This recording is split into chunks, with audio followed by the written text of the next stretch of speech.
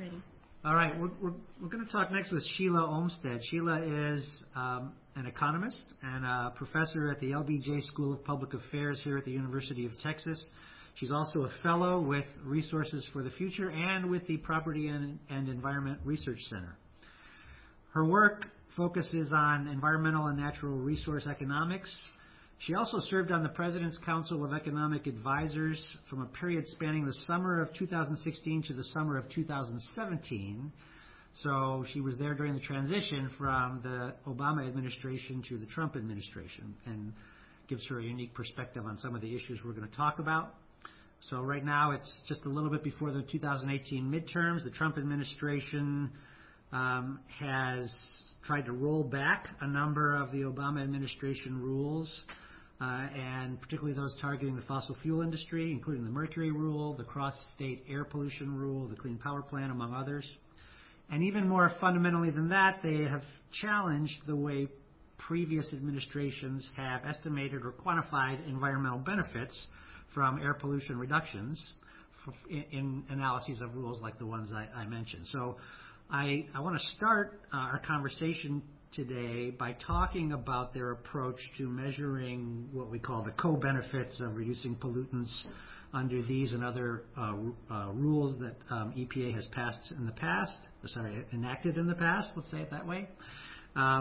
Mainly how we quantify averted deaths and illnesses from reducing emissions of fine particles, say, from coal-fired power plants. So the Trump EPA has challenged some of the epidemiological science at the heart of those estimates. Is that right? Yes, that's right.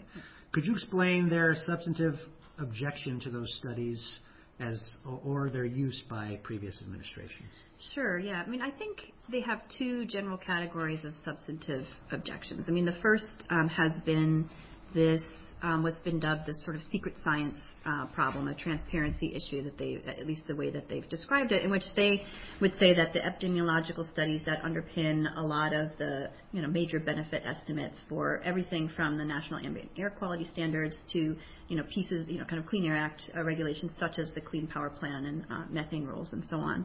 And the argument is that these studies were published using public health data that can't legally be made generally available because of privacy concerns, and so not anybody can just go and replicate these studies. And replication obviously is a really important kind of criterion for validity in the sciences. And so they've sort of put their finger on this as a major problem and one that they want to avoid. And the idea is that they'll then, they'll sort of have a regulatory impact analysis process that would either heavily discount or entirely throw out any such estimates that were generated from data that are essentially private data. And there was sort of the initial shot over the bow on this was this April sort of draft that previous Administrator Pruitt submitted to OIRA, this part of the Office of Management and Budget in the White House that manages the regulatory review process, where he sort of stated his intention to do this, and it was reported in the press, not confirmed, but then later kind of confirmed. So we have a sense for where that's headed. And then I think their second substantive objection is simply this idea of incorporating benefits that accrue in areas other than the direct target of the regulations. So if you take something like the Clean Power Plan, I think as Dave mentioned earlier, if you look at the regulatory impact analysis for that rule, the initial proposal, the vast majority of the benefits of reducing greenhouse gas emissions, under the Clean Power Plan would have come from these reductions, these kind of co-reductions in local and regional air pollutants that reduce incidence of premature mortality and morbidity among humans, rather than from the climate benefits itself. And so their view is, no, that's not how it should be done. We should only look at climate benefits if it's a climate rule. We should only look at sort of local air pollution benefits if it's a NAAQS standard and so on. So those are sort of the two categories of objections that would, if they really went forward in a substantive way, would fairly dramatically change both the magnitude of the estimates that we look at, and then, of course, the balance of estimates between benefits and costs. And my understanding is that they, in addition to the transparency problem that they allege with these the epidemiological studies, they also make some criticisms of the studies themselves on their merits. Is that right? They do.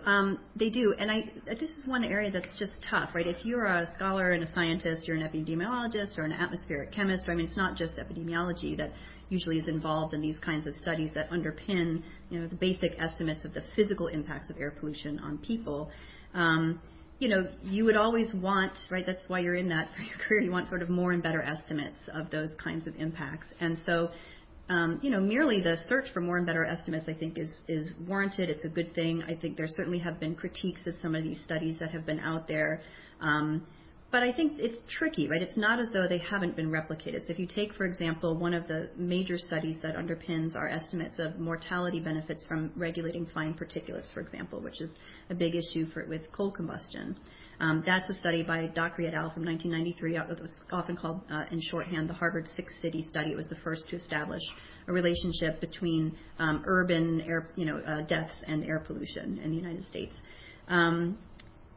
That study was replicated by a whole nother set of researchers, right, that then got access, or legal access to the data, found substantively very much, results that were quite similar to what the original researchers had found. So there is a process of replication for many of those key studies, especially the ones that are going to really kind of come under fire in processes like this one. It's just that, right, you can't, right, that doesn't mean that, right, anybody, someone at the Heritage Foundation or the Cato Institute or something can just go download the data, right, and run their own analysis. And it's just simply not possible to do that with these kinds of private public health data. And in fact, if you did, you would just destroy the whole kind of research enterprise in epidemiology and public health, which allows people to, right, submit those kinds of data with the knowledge that, they would not be identifiable, that, certain pieces of information wouldn't fall into public hands. So in that sense, it's challenging, right? It's, everybody in the sciences, I think, would like more and better data, and I think, discussion of those points on which that's warranted is helpful. But it's very hard to read the transparency argument as anything other than, right, a sort of blatant kind of grab at trying to reduce benefit estimates, when what it means is literally throwing out the kind of best available studies, that establish these links that are the reasons that we are actually promulgating these rules. It looks like a pretext.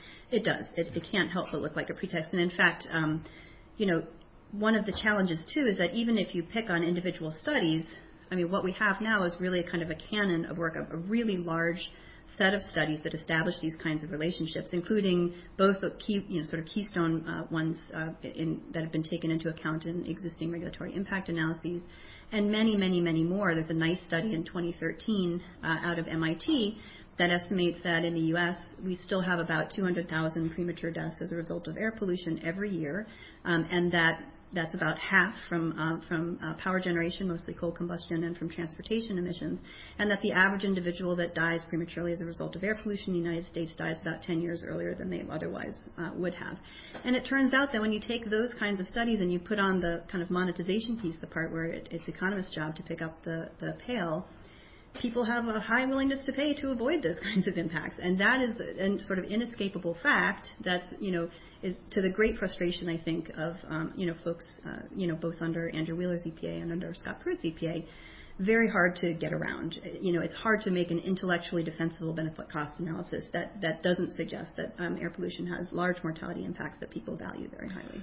So is there a body of literature, if you were to remove all of the studies that don't qualify under the secret science rule, the Pruitt rule, is there a body of literature that would allow you to make an estimate, and how would it change the estimates? That is an excellent question. It's probably better put to an epidemiologist or an atmospheric chemist than to me. What I would say is I think one of the things that's interesting about this transparency debate is it's on hold almost precisely because folks on the new, so you may or may not be aware that Administrator Pruitt also replaced a large fraction of EPA's Science Advisory Board, which is the board of scholars that is meant to kind of comment on these kinds of aspects of benefit cost analyses and which studies to include and which ones not to include.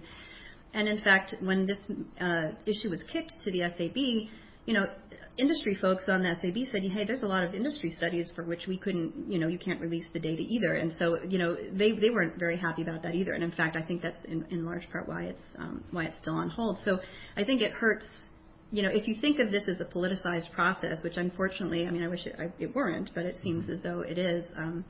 I think it hurts kind of people on both sides of that process as well. And I don't know what would be left, right? Is there sort of a middle group of studies where there's enough observational data that we could say we can come up with plausibly causal estimates of impacts? I really don't know. So, but either way, in a way, right, if your objective is to not regulate or to deregulate, then if you can get the estimate much lower, you can do that. Or if you can say, I'm sorry, we can't estimate, right, you can still do that. So I don't think it's terribly important, right, kind of how far that needle moves. On your second point, limiting your assessment or your measurement of benefits to the target pollutants. So just sort of remind us, how would that change the cost-benefit analyses of the sort of major rules the Obama EPA passed that address fossil fuel power plants? For sure, if you look at something like the Clean Power Plan, I mean, CAFE standards is a little trickier because such a large portion of the benefits is sort of, in a way, is negative cost, avoided fuel consumption and time and so on. But it would be, it's the big ticket item. I mean, it's the way, and it's interesting, right? So two things on that. One, I would say that when the administration first came in, the initial proposal to repeal the Clean Power Plan really did, it first changed the social cost of carbon estimates, right? This kind of dollars per ton estimate of the climate impacts translated into dollars in ways that we can certainly talk about in the Q&A. It knocked those down through a series of different assumptions than the prior administration had made very significantly, right, from about $42 per ton down to between $1 and $7 per ton. And I, could take issue with some of those changes, but not all of them. I think reasonable people can disagree over what the magnitude of the right estimate there is. But not surprisingly, because that was not actually a large part of the net benefit of the Clean Power Plan, they couldn't get even close to a point where repealing the Clean Power Plan would actually have net benefits for the U.S. economy relative to having the Clean Power Plan in place, because the estimated net benefits of the old Clean Power Plan were so significant, and because they were so much about these avoided premature deaths and avoided illnesses. And so that, again, this is part of that, sense that this is coming, right? Because they sort of took down the one estimate, couldn't get it down far enough, right? And so now, here we are, and we're just going to try on another front. That's perhaps somewhat more controversial and more visible because people are maybe more aware of, sort of local air pollution impacts and more concerned about that than they are about climate change. So that's, I think, the first thing I would say.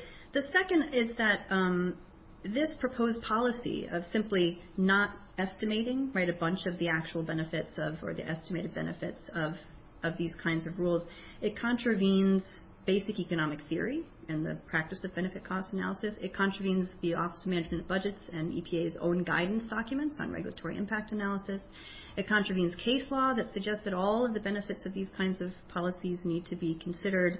And it's just kind of intellectually dishonest, right, in a way to say, we're going to consider no indirect benefits, right, from our tallying of benefits and costs, but not doing something similar on the cost side. This is, I think, so funny. My colleague Alan Krupnick at RFF has pointed out that EPA would still insist, for example, on tallying the ancillary health damages that would occur due to job losses that are induced by the regulatory changes, but not, right, the health damages that are induced, or health improvements that are induced by the reductions in pollution. So that's, again, where it feels like this is definitely not coming from a genuine concern, right, about the correct design of a benefit cost analysis, but coming from a place in which we simply want to make the numbers look different than they did before.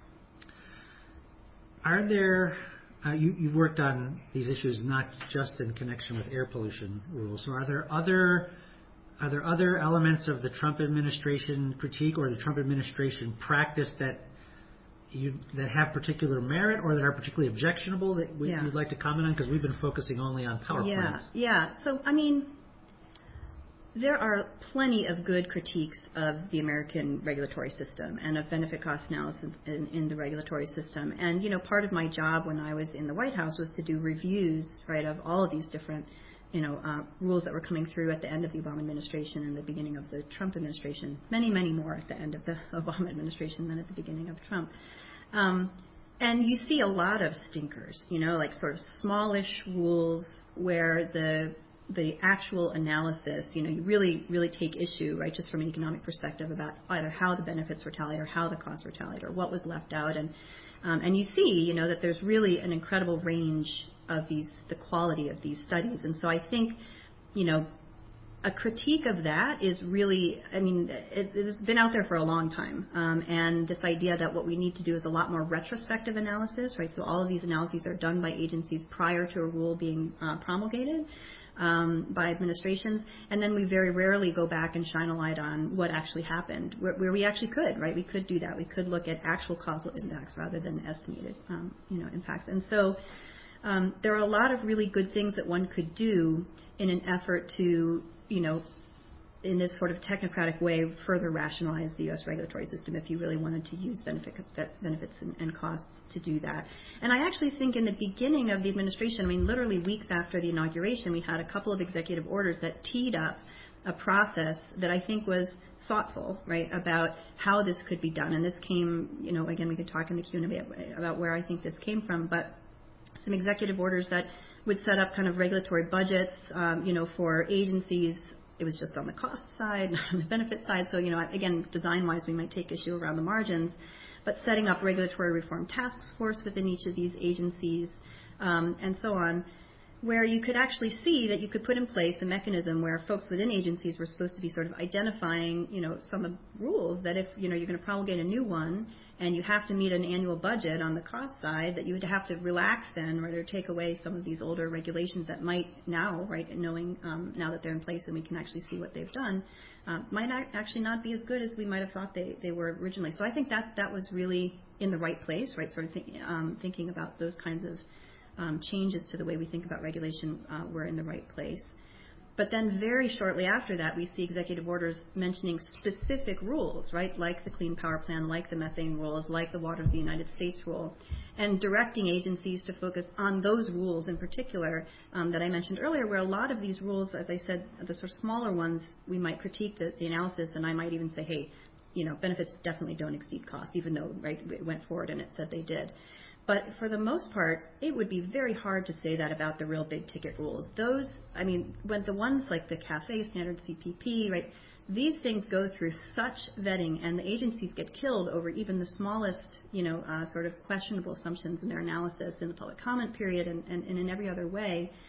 And, frankly, those rules show, the ones that are specifically named in these executive orders for reconsideration, it's very hard for anybody, right, to show that, to really reverse the, kind of balance of benefits and costs. Change it around the margins for sure, but really show that something that had dramatic, in the tens of billions of dollars of net benefits is going to somehow have net costs is hard to do. And this is why, right, again, this movement toward, let's find other pieces of the, the system that we can tinker with and see if we can get smaller numbers, and which is the part that, it'd be much preferable to me. When you think about the way that the CPP repeal first came through, it literally said, look, this looks like it's on average is going to have net costs.